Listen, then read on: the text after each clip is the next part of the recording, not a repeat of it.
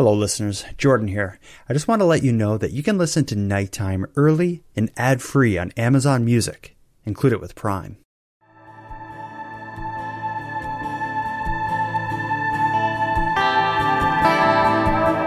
You are tuned to the Nighttime Podcast, focused on the fringe of Canada.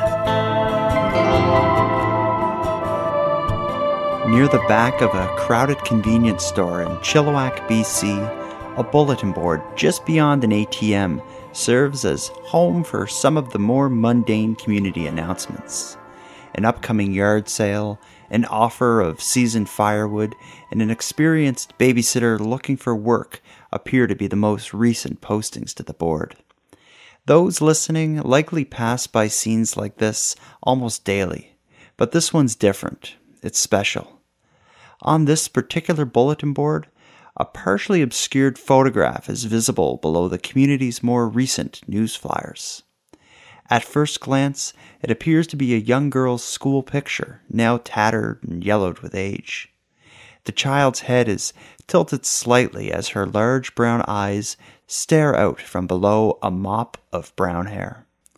In fact, when I first saw this picture, it was her eyes that drew me in. Something in them communicated both the delicacy of life and a feeling of perpetual longing. The message in this girl's eyes is best heard at the end of each month when the shopkeeper removes the month's postings from the bulletin board. Well, all the posters except for hers. For the past 35 years, this missing persons poster occupied space on this bulletin board, serving almost as a monument to one of Chilliwack's darkest mysteries. That longing I mentioned in the 10-year-old girl's eyes, many feel as though she's staring out in hopes someone will be compelled to find her.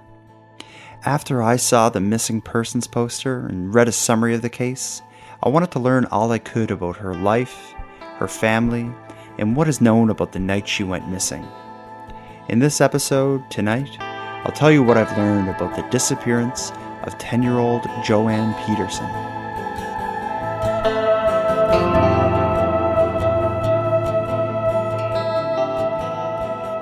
In 1983, during the events of this story, Joanne Peterson was a 10-year-old grade 5 student attending Watson Elementary School in Chilliwack, British Columbia, not far from the Washington border. She lived in a modest home in the Vetter Crossing area with her mother Angela, her stepfather John, and her 2 older sisters. By all accounts, Joanne was a happy little girl who loved to sing and ride her bike. A lot has changed in the last 35 years, but at the time of this story, Chilliwack had a population of just over 40,000 that was primarily centered around Chilliwack's military base, which in the early 80s was a bustling hive of activity. At present day, Chilliwack is more known for its high crime rate, but the version of Chilliwack that Joanne and her friends rode their bikes through was a quiet, safe place. The sort of place where parents were comfortable allowing their kids to walk the neighborhood by themselves and simply hang out. Sadly, I suspect that comfort ended immediately after news of Joanne's disappearance spread.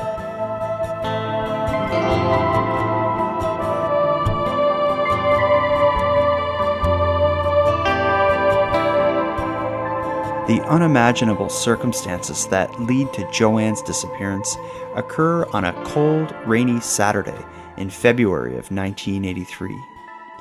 Joanne's mother and stepfather had plans to spend the evening at a nearby Legion, and as such, they left 10-year-old Joanne and her 11-year-old sister in the care of a 14-year-old cousin. As the weather was so poor, the trio decided to spend the late afternoon at a shopping mall within walking distance of their home. After an unremarkable day at the mall, the 3 girls left in the early evening, just as the sun set, and began walking home despite the poor weather. What happened during this walk and its eventual outcome is horrifying, in part because anyone with a sibling likely has many memories of very similar experiences. I know my brother and I had. Now, getting back to the girls. As the 3 made their way through the wind and rain, something trivial led to a spat between Joanne and her older sister. The exact details of what the argument was about has never been shared publicly, except to say that it was petty. Anyone listening who spends any time with a pair of 10-year-old siblings, you can use your imagination as to what exactly happened, and you probably won't be far off.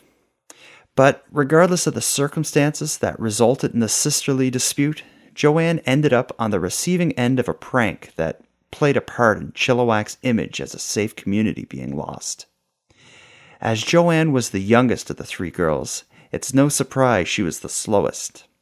As such, during the arms race of the sisterly spat, Joanne's sister and cousin exploited the advantage of speed and they ran ahead, racing Joanne to their home and locking the door behind them, leaving Joanne alone outside in the wind and the rain. Now, before I continue, I want to step away from the story for a moment and paint the scene a bit.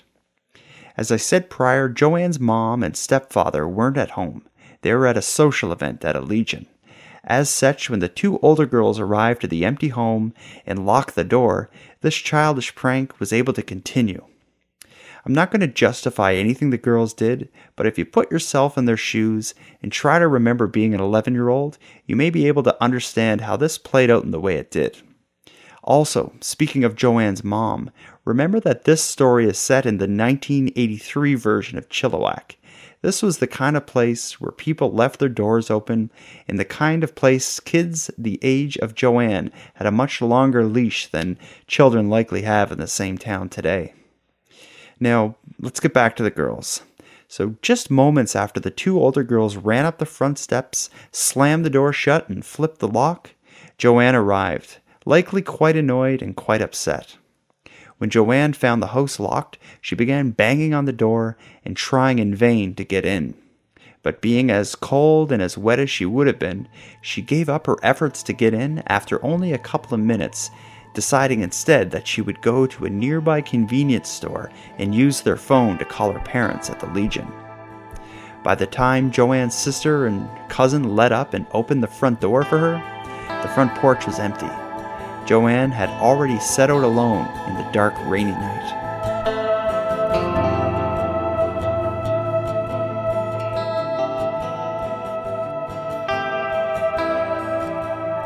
After walking roughly 2 blocks through the darkness, wind, and rain to the Penny Pincher convenience store, Joanne arrived at just about 8 p.m. As 10-year-old Joanne approached the counter, she was soaking wet, cold, and now crying. Store clerk Helen Fong described her interaction with Joanne to a local reporter with Global News the next day. She came in, she was soaked and she was crying, and I asked her what's the matter, and she said I was locked out. So I said, how come you don't have any key? She said, I don't have key. Can I borrow your phone? I said, yes. Then I handed her the phone, and she said, gee, I don't know the number. I said, how come you don't know your home's phone number? She said, my mom's downtown Chilliwack in the Legion somewhere. And I said, well, if you don't know the number, well, you go outside and call the operator and ask for the phone. And then she left. Did you see how she left the store? No, we were busy, we keep on, customer coming in, so we didn't pay any attention. So you don't know what happened? No. After the short exchange you just heard Mrs. Fong describe, Joanne exited the store and entered the small booth that surrounds the payphone, located just about 20 feet from the store's front entrance. As Helen Fong had explained, Joanne knew her mom was at the Legion, but didn't know the phone number, so when Joanne picked up the phone, she dialed 0 and requested assistance making the call. With a little help from the telephone operator, Joanne was able to connect with the Chilliwack Legion and asked to speak with her mom or her stepdad, John. It was Joanne's stepfather, John, that took the call. When he answered, Joanne explained what had been happening, how the girls locked her out of the house, how she was now standing in a phone booth outside a convenience store, and of course, Joanne asked if John could come pick her up right away and bring her home. Naturally, John told Joanne they would be right there and passed the phone to her mother Angela so that she could reassure her daughter. It's at this point where things get really odd and really concerning. When Joanne's mother, Angela, put the phone to her ear, she didn't hear her 10-year-old daughter speaking in between sobs. Instead, she heard a series of odd scratching noises, followed by an irritated man stating he would be contacting the police if someone doesn't pick up the girl within the next half hour. Here is how Joanne's obviously upset mother, Angela, described that conversation to Global TV a day after her daughter was reported missing. My husband had answered the phone and talked to her, and everything seemed all right. She said, well, could you just come pick me up? And John said, yes, we'll be right there. And he said, do you want to talk to your mom for a minute? And I went to go on the phone. When I went to talk to Joanne on the phone, she wasn't there, and it was just click, click, click on the phone. And well, did a man come on the phone at one point? Yes, a man came on the phone and said, you better get here within half an hour or I'm phoning the police. And I was there between 15 and 20 minutes. After the man made this demand, he hung up the payphone, leaving a stunned Angela back at the Legion hearing a dial tone call out from the receiver she was holding to her ear. Being as concerned as Joanne's mom, Angela, must have been, she immediately called the payphone back, but it just rang without an answer. Obviously, Joanne's mom and stepdad left the Legion immediately and rushed to the store, arriving within 15 to 20 minutes of the call. But when they arrived, Joanne was nowhere to be seen. And now, speaking from my present position in time, 35 years later, Joanne hasn't been seen since.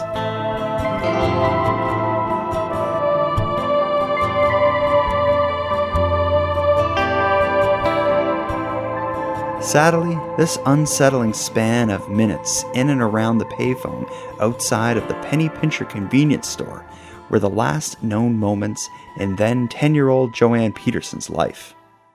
At 8:15 that Saturday night in February of '83, after being locked out of her home during a childhood prank, Joanne seemed to have been plucked out of the telephone booth and spirited away into the dark, cold, rainy night. Due to Joanne's age and the circumstances of the case, the investigation began fast and aggressively. The very next day, search teams covered the immediate area as police investigators identified and interviewed nearly all customers who passed through the busy store that night. Of course, investigators quickly zeroed in on the man who was in the payphone booth with Joanne and who spoke briefly to her mom before hanging up the phone. Several of the customers interviewed did recall seeing a white male in the phone booth with a young girl. Based on the various witness accounts, the man was described as being approximately 20 to 30 years old, 5'6" to 5'7" in height, slim to medium build, light to dark hair, clean shaven, and wearing a dark jacket. Also, possibly related to this man, witnesses described seeing a man and child driving away in a cream-colored two-door car with a blue roof. And now, after 35 years of looking, police have found no trace of Joanne and are no closer to identifying the irritated man she shared her last known moments with than they were during the interviews with the witnesses who provided his physical description. Unlike many similar cases, this isn't one filled with theories and innuendo. There's rarely any consideration given to theories that don't involve Joanne leaving the Penny Pincher store's parking lot, either involuntarily or under false pretenses. Where she's been taken, or why, I think I'd rather not speculate. Now, as I've already said, there hasn't been any confirmed sightings or evidence of Joanne's activities beyond her time in that phone booth. But there has been some strange leads that have appeared as promising as they were disturbing. Understandably, many of the details have been kept private by the investigators, but I will tell you what's been shared publicly.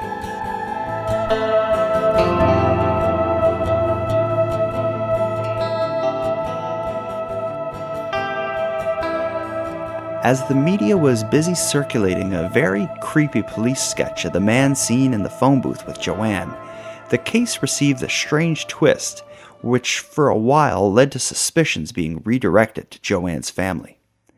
During the early reporting on Joanne's disappearance, the news media, and through them the public at large, learned that Joanne's birth father, Leo Peterson, had been involved in a bitter custody battle with Joanne's mother Angela over the 3 daughters. Most significantly, 3 years prior to Joanne's disappearance, Leo took his 3 daughters with him to the United States, where he quickly changed his name to avoid detection. Leo spoke to Global News about this event in the days following Joanne's disappearance. Isn't it true, sir, that you took your children 3.5 years ago to the United States to live and changed your name so that you wouldn't be detected? That is correct, yes, and that was at that time also because of my concern for the children. They were very unhappy about the situation then. I attempted to get legal custody at the time, but the time involved and the money involved, I was informed by my lawyer, was prohibitive. Despite the odd family issues, Leo was cleared as a suspect after a short period of public scrutiny. In fact, a solid alibi put him out of town the night of Joanne's disappearance.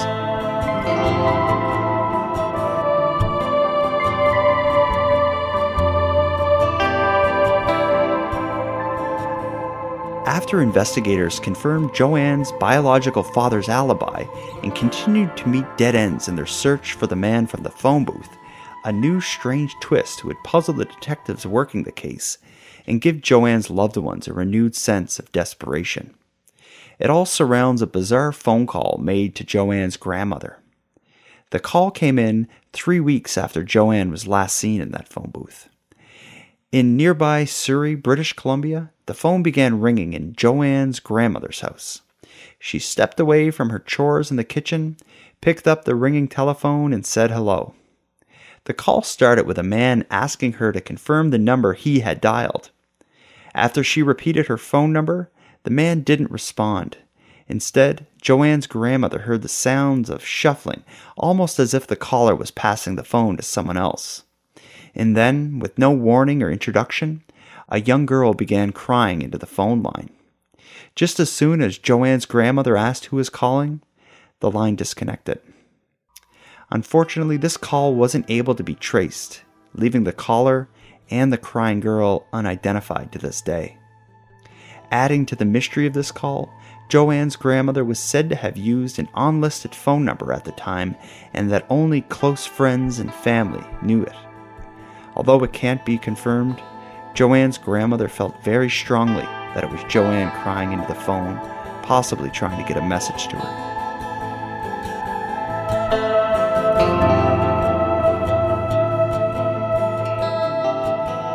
The next and the final update I have to discuss on this case, to me seems more compelling than the prior two. However, perhaps as a sign the investigators feel the same way, very little has been released regarding these developments. This update takes place 25 years after the prior two I just mentioned. As Joanne's disappearance met its 25th anniversary, and with very little in the way of progress, those searching for Joanne invited the Canadian press to help them both share their story and make an emotional appeal to the public for information on the now cold case. Shortly after Joanne's face, name, and story again spread throughout the local news, something seemed to shake loose, at least for someone. After the various news publications ran their 25-year update, investigators began receiving a series of intermittent letters from an anonymous man. Within these letters, the author claims to have been a witness to the events that occurred outside of the Penny Pincher store that night, which led to Joanne's disappearance. It'd be easy to discount something like this as a prank or some random dirtbag's idea of a good time, but this seems different. It's been said that the most recent letter, which was received in 2011, contains details only a witness would know. The specific content of the letters has yet to be made public, with the exception of a small sampling of the handwriting, so we're left to speculate what may have been included in the letters. What we do know is that the content may have swayed the investigators' thoughts on the man in the phone booth with Joanne. It was long suspected that the man in the phone booth may have been responsible for Joanne's disappearance. However, something within these letters suggests that the unknown man may have been trying to help Joanne and may have been scared off from contacting police back in '83 for fear of being cast as a suspect. Again, you can take that with a grain of salt, as the author of the letters hasn't been identified, and who the police suspect to be involved has only been discussed publicly by the press, certainly not by the police. Police have said that they are following up on news tips received in the letters. And they've also said they believe the man from the phone booth is still in the area somewhere and is aware of the media coverage. Seeing as speaking to him is the next step in the investigation, on countless occasions the police have appealed to him to come forward and help bring justice to 10-year-old Joanne Peterson. Now, with those three developments, as relatively minor as they are, we're now in the present day of this case. It's now been 35 years since the cold and rainy night Joanne stepped into a payphone booth and was never seen again. Although I've never met Joanne or any other member of her family, I do think of her whenever I pass by a payphone booth, which, like Joanne and far too many vulnerable members of society, are disappearing from the streets of Canada nearly every day.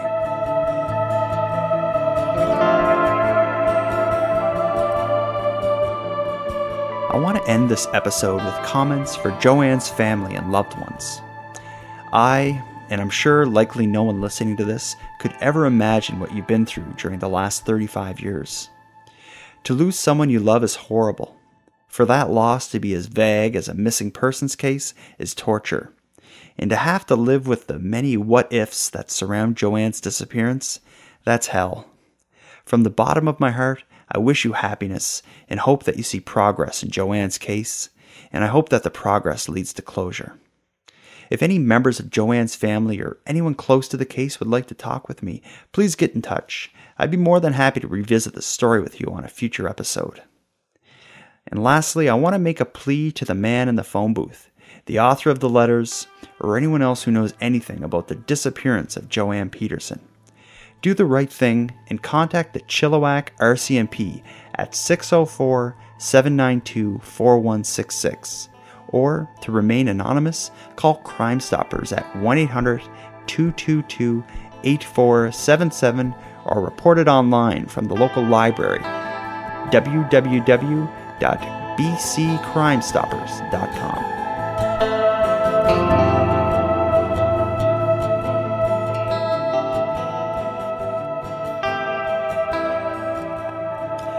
With that, we'll conclude this episode of Nighttime. I want to thank Aaron Gillard, both for bringing Joanne's story to my attention and for collaborating on this episode's script with me.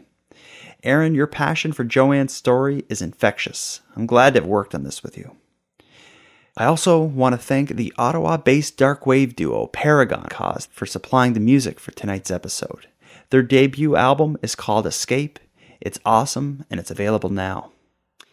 If you're interested in hearing more content, please check out the Nighttime Patreon group, where for $1 a month you can support the show and access supporter-exclusive bonus content, such as exclusive videos, extra audio, and prior episodes no longer available on this main feed. You can join by visiting patreon.com/nighttimepodcast. I'd like to thank the current members of the show and welcome the newest members of the group. Sarah Sheik, I sincerely appreciate you supporting Nighttime and becoming a patron last month. For anyone else who'd like to support the show but can't help financially, you can lend me a hand by telling your friends about me and leaving a positive review on Apple Podcasts or equivalent. If any of you listening want to stay up to date with my activities on and off the show, follow me on Facebook, Twitter, and Instagram. I use the handle @NighttimePod. And if any of you have any story ideas or some feedback for the show, I'd love to hear from you at nighttimepodcast@gmail.com. Now until next time, keep looking around and let me know if you see anything weird.